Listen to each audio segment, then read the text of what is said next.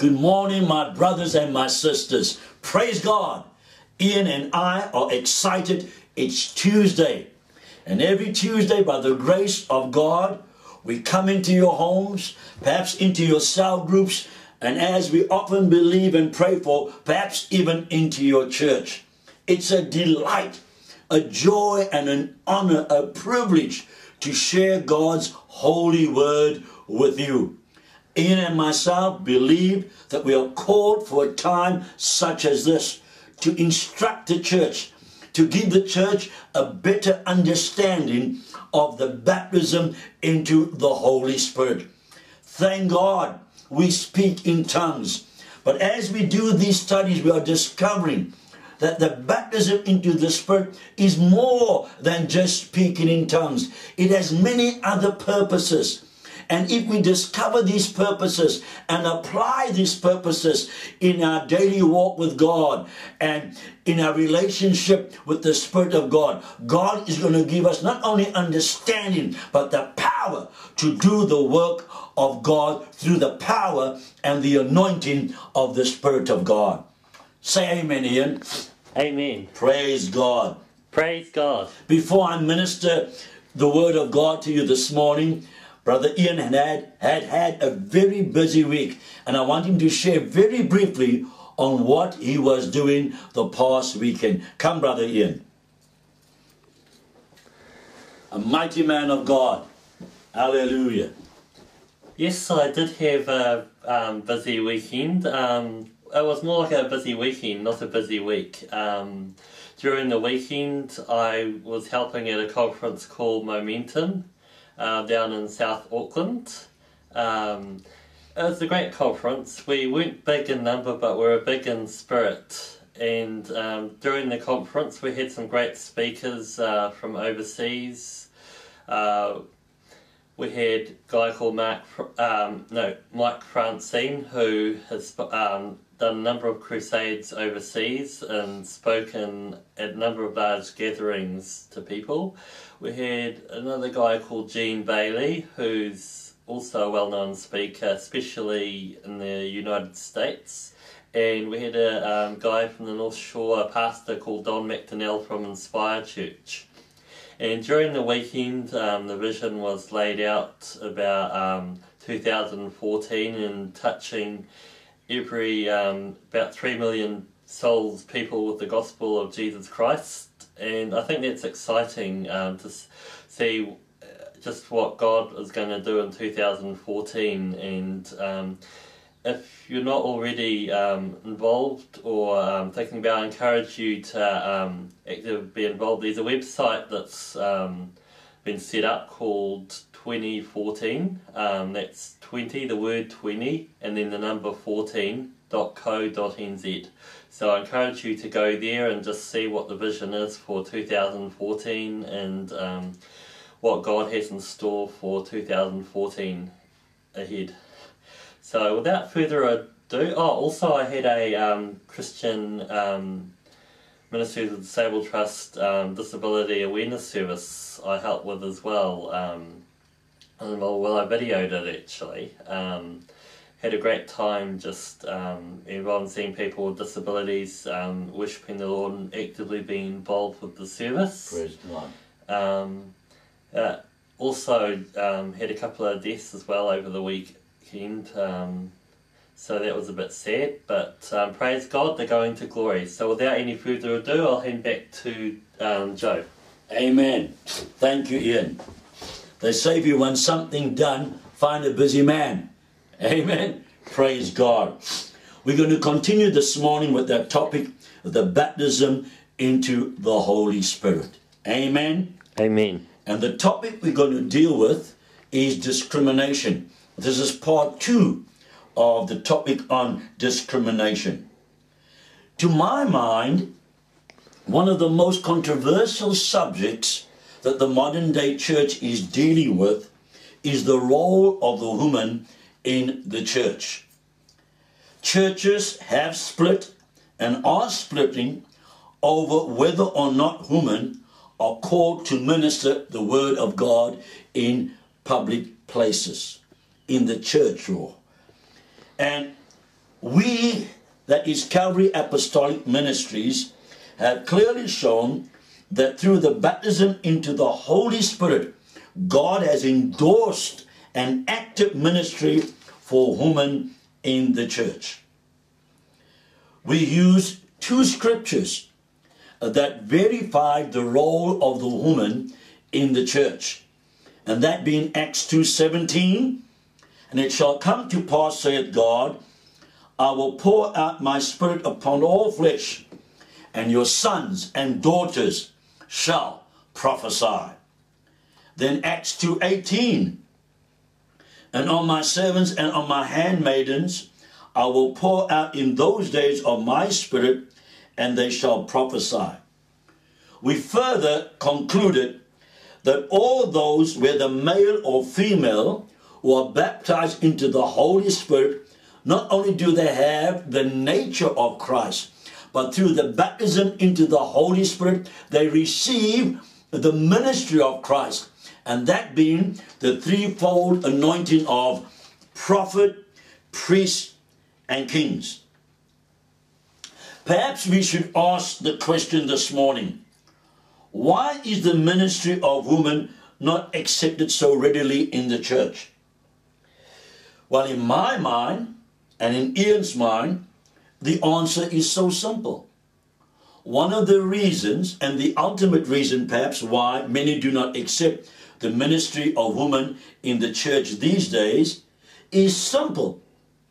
If they don't accept the ministry of the baptism into the Holy Spirit with all its purposes, how then in the world can they accept the ministry of the woman in the church?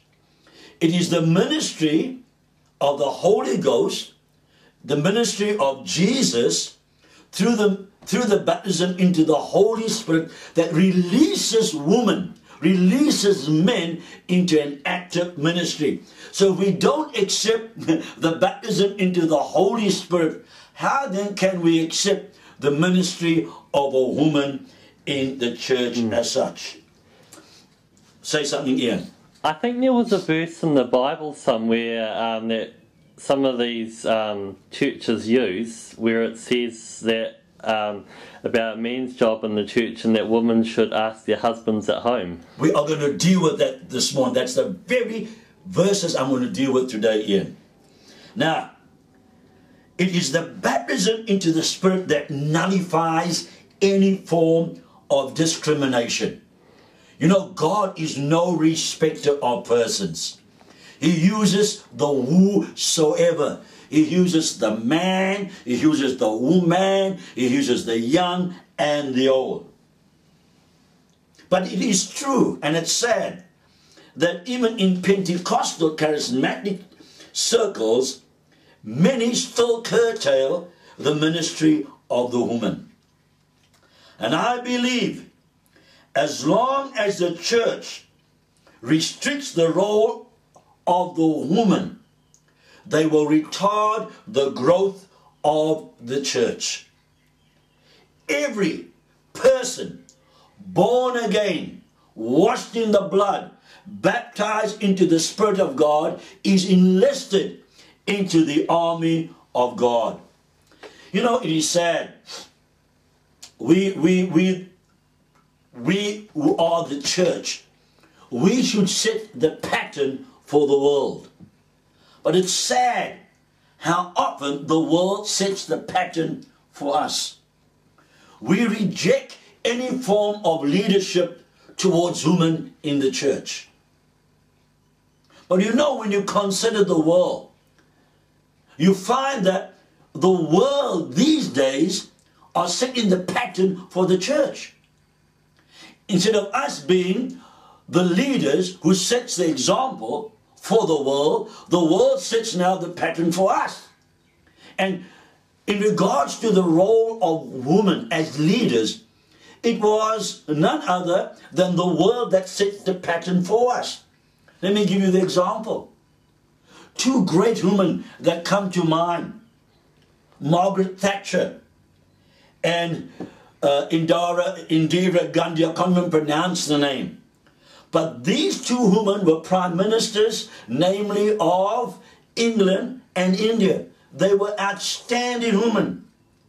And if the world can accept women as leaders, why then can't the church? We should set the pattern for the world and not the world set the pattern for us. The attitude of the world is changing rapidly towards women and the role that women can play in the world. Several countries these days have women in their navies. Several countries these days have women in their armies. Why then does the church continue restricting women's involvement in the work of God? I believe that the church is not only a habitation of the Spirit, the temple of God, the bride of Christ. I also believe it's an army. And everyone born again of the Spirit should be enlisted into the army of God through the baptism into the Holy Spirit. Let me ask you the question. What has caused this attitude that restricts women from ministry in the church? This is my answer. The misunderstanding of certain scripture. The mere fact that we misunderstand certain scriptures restricts women in their role as ministers of the gospel of Jesus Christ. And not only certain misunderstandings, but also isolating these scriptures, divorcing them from the whole Bible as such. And by using the word isolate, I'm simply saying that those who are against the ministry of women separate certain scriptures from the rest of the Bible. In simple terms, they do not take a panoramic view of the Bible. They come to their conclusions by just clinging and believing certain scriptures. And to come to a scriptural conclusion about women's ministries, we must base it on an all-round comprehensive study and not just on isolated scriptures. And let's study the way the Bible encourages us to study. There is a particular way that we must study. And theologians, great men of God, even the simple-minded men of God always say this: let Scripture interpret Scripture. Don't ever isolate Scripture one from the other. Let's hear what 2 Timothy has to say in regard to that. It says this, 2 Timothy 3:16, all Scripture is given by inspiration of God and is profitable for doctrine, for reproof, for correction, for instruction in righteousness. Note what 2 Timothy has to say. It says not some scripture, not isolated scripture, but all scripture is given. Amen. And if we are to come to a decision on any given topic, a good exegesis, a good interpretation, then we must consider the entire Word of God. Not just a chapter in the book, not just a verse, 2 or 3 verses, but we must consider the entire Word of God. Now, those who are against the ministry of women in the church use 2 portions of scriptures to support their view. And these are, namely, 1 Corinthians chapter 14, verse 34 and 35. And 1 Timothy chapter 2, verse 11 and onwards. Let me read 1 Corinthians 14, 34 and 35. If you have your Bibles, be good that you turn there. Let me give you a few moments to get your Bible, to open it up. 1 Corinthians 14, verse 34 and 35. Let your women keep silence in the churches, for it is not permitted unto them to speak, but they are commanded to be under obedience, as also saith the law. And if they will learn anything, let them ask their husbands at home, for it is a shame for a woman to speak in the church. Let's now go to 1 Timothy chapter 2, verse 11 to 15. Let the woman learn in silence with all subjection. But I suffer a woman not to teach, nor to usurp authority over the man, but to be in silence. For Adam was first formed, then Eve, and Adam was not deceived, but the woman being deceived was in the transgression.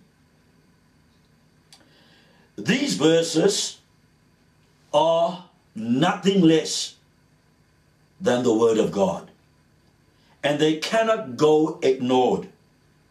However, these verses have to be interpreted in the light of their context. In simple terms, what are these scriptures dealing with? What are the subject matters that they relate unto? These two sets of scriptures relate, in my thinking, to the divine order of authority that God has set forth in the church. Remember, I had said a few moments ago, we cannot isolate Scripture. Scripture is related to Scripture. And what is said in Corinthians, and what is said, I believe, in Timothy, it is related to the Scripture. And it's found in 1 Corinthians chapter 11, verse 3. And by the way, it's Paul being used of the Spirit in Corinthians.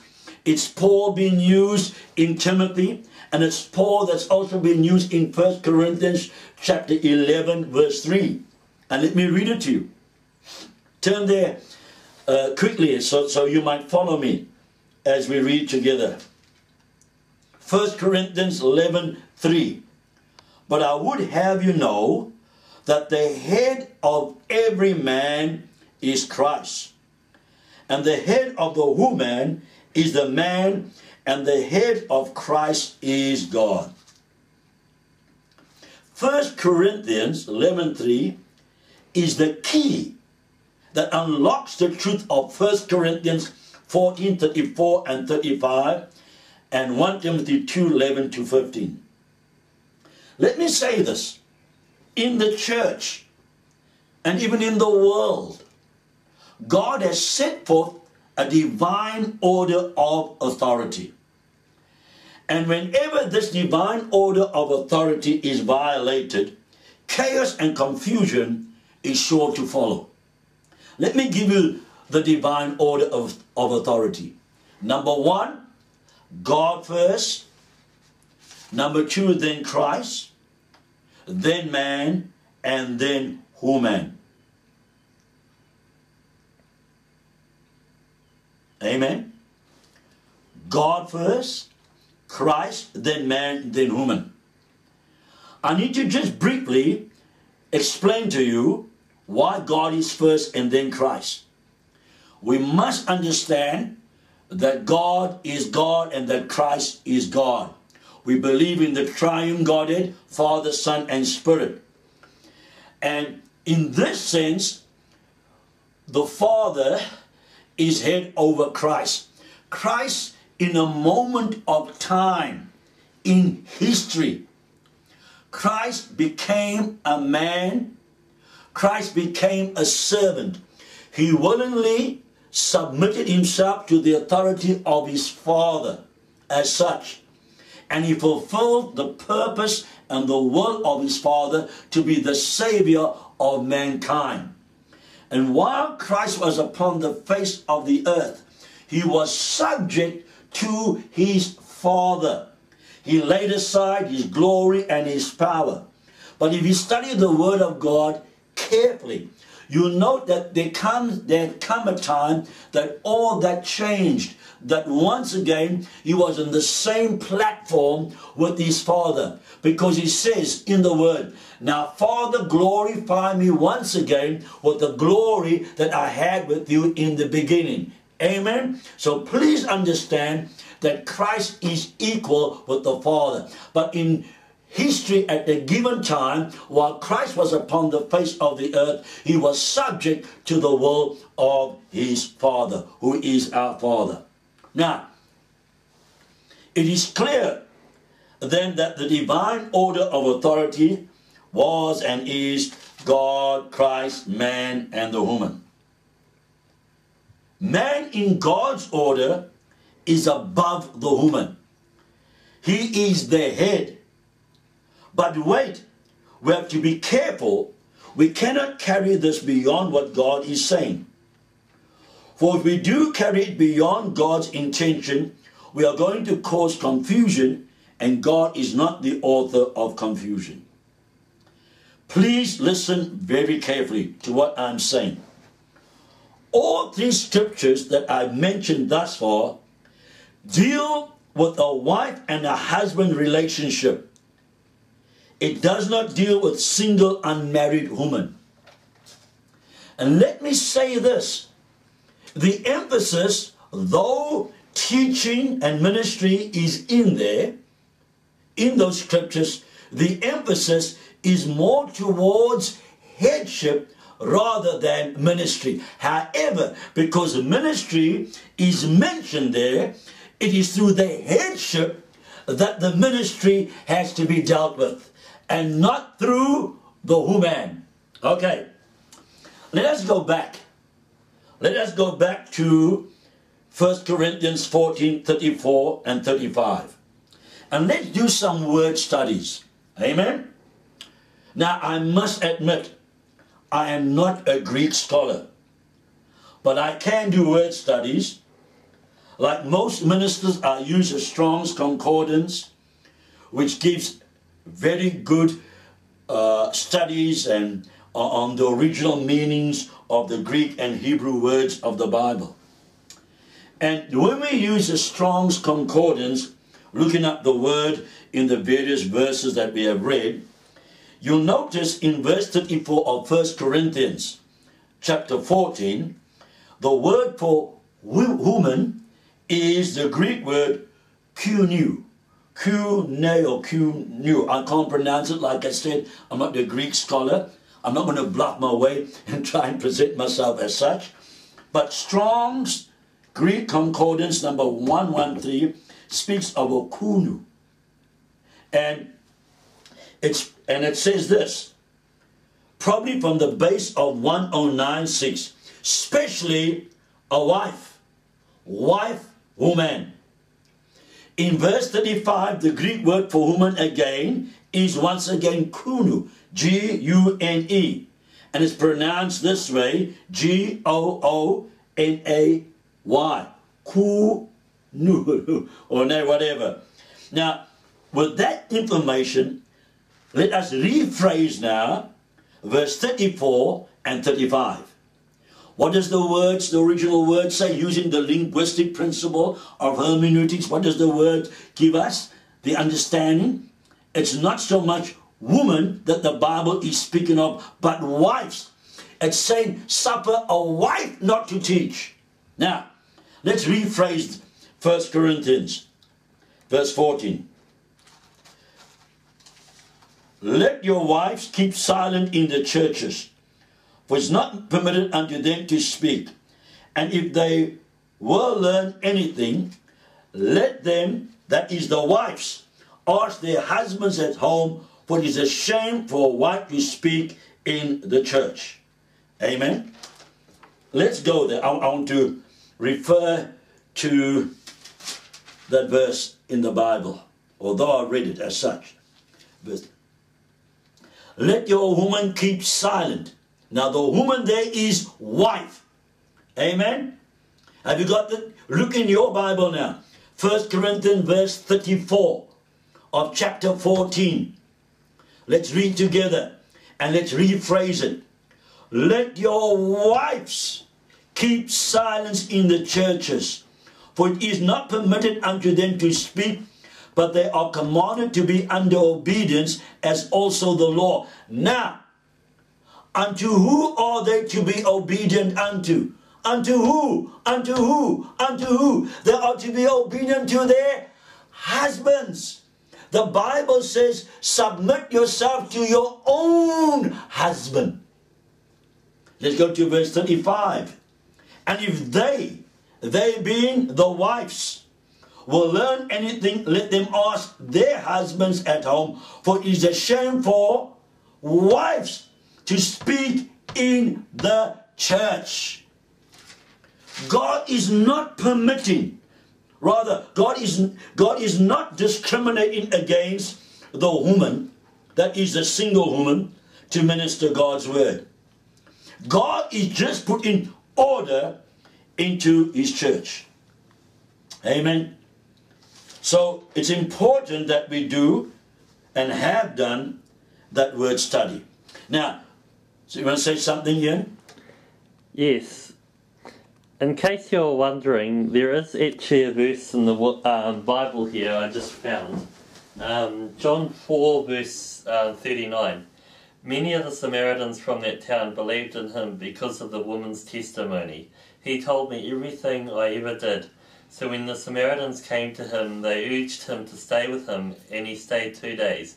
And because of his words, many more became believers. Then they said to the woman, we no longer believe just because of what you said. Now we have heard for ourselves, and we know that this man really is the Saviour of the world. Amen. I dealt with that last week, Ian. Remember I said that woman had barely met the Lord. She had barely given her life over to the Lord. She wasn't even as yet baptized into the Spirit of God. Jesus ministers to her. He's alone with her at the well. Amen. He sets the standard that women are not to be discriminated against, because he ministers God's word to her. She goes back to her village, and what does she do? She testifies of Jesus. She witnesses of him. She's not even baptized into the Spirit of God, but she ministers God's word. Because who is the word? Jesus. She speaks of him, and she brings an entire village to Christ. And he stays with them 2 or 3 days, and almost the entire village turns to Jesus. Now, amen. Let me get back to my point. We had done a word study, and we said that the scriptures that we have mentioned speaks of wives and not women, really. Now, taking the rephrasing of the scripture, let's couple it now with 11:3 of 1 Corinthians. The divine order of authority. Keep it this way. Man, then woman. Amen? Man, then woman. I'm not going to give us an example of let me say it this way. That's the divine order of authority. God, Christ, man, the woman. And whenever we violate that order, chaos enters in. Now let me give you a biblical analogy, an example of that divine order being violated. And we see the consequences thereof. Let's turn to Genesis chapter 3, verse 1 to 24. Now, maybe we shouldn't read the chapter, it will take too long. But let me just awaken you to what had taken place there. Remember, God had placed Adam in charge of the garden. God had put him in charge. Genesis 2:15 says, and the Lord God took the man and put him into the garden of Eden to dress it and to keep it. At that point in time, Adam was yet alone. Eve as yet was not created. Eve as yet had not come out of the side of Adam. As such, Adam as yet had not given birth, so to say, to Eve. So I get the understanding that the true custodian, the head, was none other than Adam. Eve comes later on in the scene. Adam was in charge of the earth. Adam was in control. Adam was created before Eve. He was the head. Now, the divine order is to be respected by everyone, not just the church. The entire world, the angels, all of God's creation must respect this divine order. And when Satan came to destroy the plan and purposes of God for man and woman, who did he go unto? Did he go to the man or did he go to the woman? Who did Satan go to? Satan showed disrespect to God's order of divine authority. He bypassed the man who was in charge. He bypassed the person that was the custodian of the earth, in charge of the animals, in charge of that was upon the earth, above the earth, the birds, everything, that which was in the seas. He bypassed that man, God's representative, so to say. And who did he go unto? The woman. He went unto the woman. He showed disrespect to God's order of authority, and he showed disrespect to Adam, God's representative on the face of the earth. Now, when you read that entire chapter, do you find in any way that Eve consults with Adam? No. I don't know if Adam was there. I don't know if she was on one side of the garden and Adam on the other side of the garden. Well, I can assume, and I probably would assume that she was alone. I somehow believe in my heart that Satan dealt with her when she was all alone, away from Adam for a time. He showed disrespect. He bypassed Adam. And what happened? She succumbed to the temptation. Now, Eve took matters into her own hands. Eve should have consulted with God's representative on the face of the earth, who was in charge of the earth. Let's just reiterate what the word of God says. I think Genesis 3. It says, let them have dominion. Amen?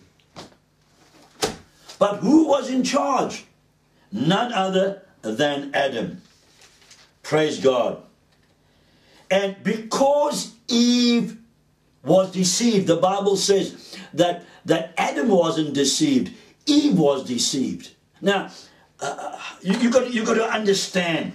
You got to let your mind be quickened by the Spirit, by the Word of God. Amen. What was the sin of Eve? You know, we get caught up to what the Word says, and we must get caught up with God's Word. But you know, sometimes we don't look further than our nose. And what does the Word say?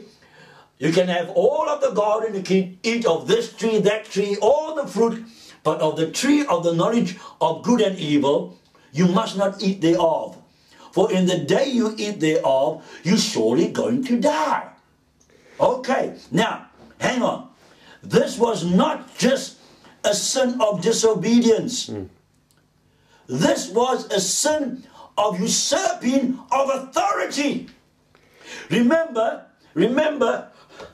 Paul had said, he suffers a woman not to teach, not to usurp authority over the man. And the sin that Eve had committed in the beginning was the usurping of authority over the man. She did not consult with her husband.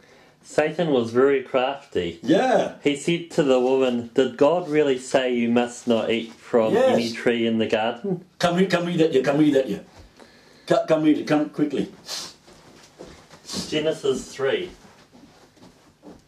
Now the serpent was more crafty than any of the wild animals the Lord God had made.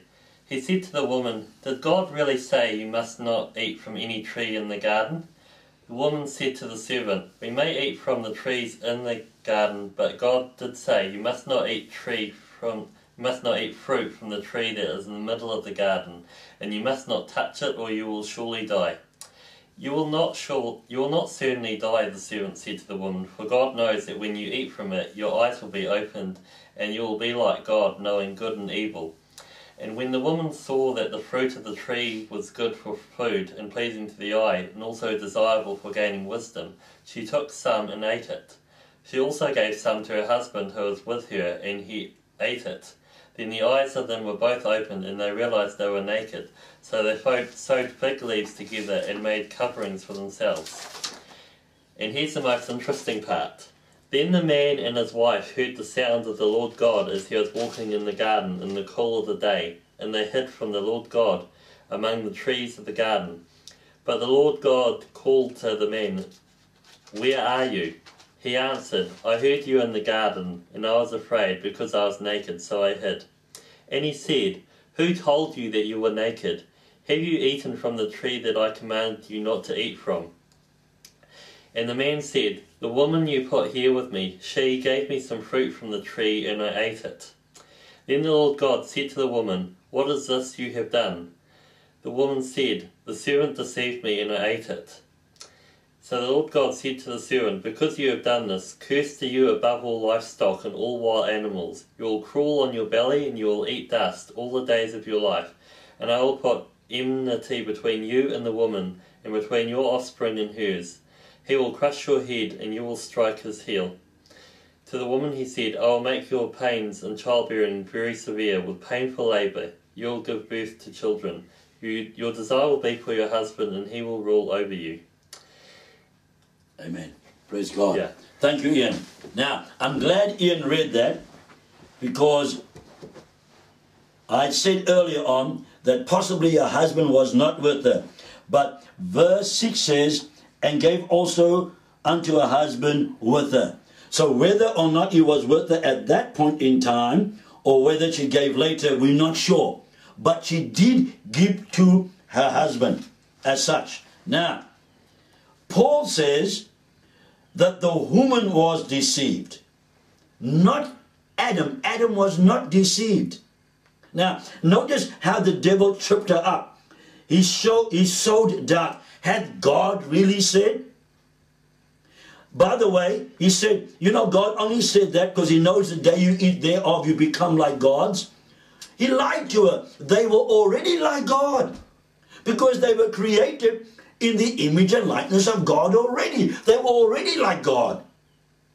They were in a state of innocence, no doubt, but they were like their God, in the very image and likeness of God.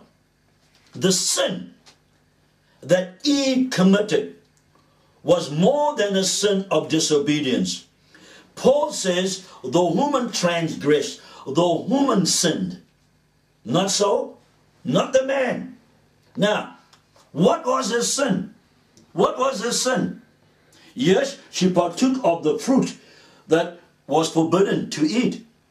But more than that, she usurped authority. She went over the head of her husband. No consultation whatsoever. And this is what Paul is dealing with concerning the ministry of women. They have to be under the rule, the headship of their husbands. Amen. Amen. Under the headship of their husbands. Now, for me to further elaborate, let me deal with this point first. I said that she violated the principle of God's authority. First and foremost, Satan violated it. He bypassed Adam, he went to the woman. Then the woman also violates the principle of God's divine order of authority. God, Christ, man, and the woman. She doesn't consult with her husband. She takes matters into her own hands, and she does what she feels is right in her own sight. And notice this carefully. What then? The Bible does say that Adam did not transgress. Rather, it was Eve. But surely there was a sin. What was the sin? You know, the Bible says in Romans that many rather worship the creation than worshiping the Creator. I am of the persuasion the first person to violate that, the first person ever to worship the creation rather than the Creator, was Adam. That day when they partook of the fruit, Adam had to make a choice. He had to choose between God and the woman, and he chose the woman. Now, I said earlier on that all these scriptures that Paul uses deals with headship. It deals with the divine order of authority. Don't worry about time. It deals with the divine order of authority. Now, let's go back there to 1 Corinthians chapter 11, verse 3. Let's go there. It's very important. And I want you to open there to verse 3 of 1 Corinthians 11. But I would have you know that the head of every man is Christ, and the head of the woman is the man, and the head of Christ is God. Every man praying or prophesying having his head covered dishonoureth his head. But every woman that prayeth or prophesieth with the head uncovered dishonours her head. For that is even all one as if she were shaven.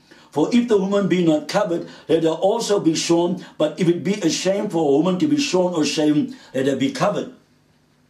For a man indeed ought not to cover his head, for as much as he is the image and glory of God, but the woman is the glory of the man. Now, I've done some research on this, and it's very important that you understand the meaning of this chapter.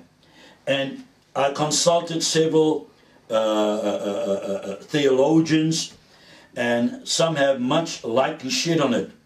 Now, Adam Clark sheds light on just who are the angels. He says first and foremost that the angels are not the fallen angels. Secondly, they are not the leaders of the church. In fact, he says they are the elect angels. Now, this can be confirmed by the scripture 1 Timothy 5:21. I charge thee before God and the Lord Jesus Christ and the elect angels. But I like what Jennings Dakes has to say about this. The woman needed to wear her veil on her head as a sign of the husband's power over her, thus setting an example of humility and submission to her head, the husband. And he gives several scripture references. That is verse 10, Ephesians 3:10-11, Ecclesiastes 5:6, and 1 Timothy 5:21. The covering of a woman's head, you know, the veil that we had wrangled over also about 20 years ago, splitting churches. That was but a picture of the headship of the husband in relationship to his wife. It spoke about submission. It was an analogy. Yes, in Eastern countries, it's essential that they cover their head. It was the Jewish law, etc., etc. But in the Western world these days, we don't follow that as such. But the point is this: although we don't follow the covering of the head through a veil or a hat or whatsoever, we do follow the divine order of God's authority. And when a woman teaches God's word or ministers God's word outside of pertaining permission from her husband to do so, then she is usurping authority. Let me put it this way. Ministry, no matter who it is, whether it's a man or a woman, the biblical pattern of ministry is that you have to be released into ministry. There's someone of a higher authority that has to release you. Now, when it comes to men, In the church, it's the elders, the pastors, the apostles, the fivefold ministers that release other men into the ministry. Classic example is Moses and Joshua. Another classic example is Elijah and Elisha. Another classic example is Paul and Timothy. A higher authority must release you into ministry. And there is an authority that is higher than the wife, and that is the authority of the husband. And when the woman ministers outside of the permission of her husband, then she is usurping authority. That's why the man has to release the woman, give her the go-ahead, give her the blessing, and say, now you minister, you teach God's word, you preach God's word. Hallelujah. Amen. Let me say this. There's several women that come to mind. But one in particular, what's her name, this woman that ministers much on TV these days? Joyce Meyer. Joyce Meyer. And I don't like using it because shame she's been through so much in regards to this. But I heard her say once that her husband gave her permission. He released her to do her ministry. He recognized that he had no teaching ministry. He never had that calling, but he had seen that calling in his wife, and he released her. He gave her permission. Hallelujah. This is what the Bible is talking about. It's not talking about the fact that a woman cannot teach. It's talking about the fact of following a divine order of authority. Man, I'm so excited I'm fighting with my glasses. But you hear what I'm saying. And praise God. Praise God. This is what the Bible is dealing with. It's releasement of ministry. Is when we don't act the way Eve acted. We don't bypass the husband. The woman don't bypass the husband. They show honor and respect to the husband. Don't act the way Eve acted. Amen. Now, we got to stop there because Ian has given me signs we're going way beyond our time. We're going to conclude this next week. Amen. I feel that this teaching was so anointed of the Lord. Thank God for Ian's involvement as well. Amen. The young and the old working together, conveying God's instructions to God's people. So we'll close there this morning. But next week we will conclude on the discrimination against women. And I'll give you more scripture. In fact, I'm going to teach on whether or not a woman can be a minister in the word of God, in the work of God. He says, suffer a woman not to teach. But can a woman be an apostle? Can a woman be a prophet? Can a woman be a pastor? Can a woman be a teacher and evangelist? We're going to discover. One thing I do know, a woman can witness. Amen. And one thing I do know, a woman can teach if her husband gives her the permission to do so. Amen. All right. God bless you. God keep you. And we look forward to concluding the topic next week on discrimination against women's ministries. Let us receive a benediction. Amen. Let's stand together. The Lord bless you. The Lord keep you. The Lord cause his face to shine upon you, lifting up his countenance upon you. And may the joy and the peace of God flood your souls. And throughout the day and forevermore, may you know the presence of God. God bless you. Amen.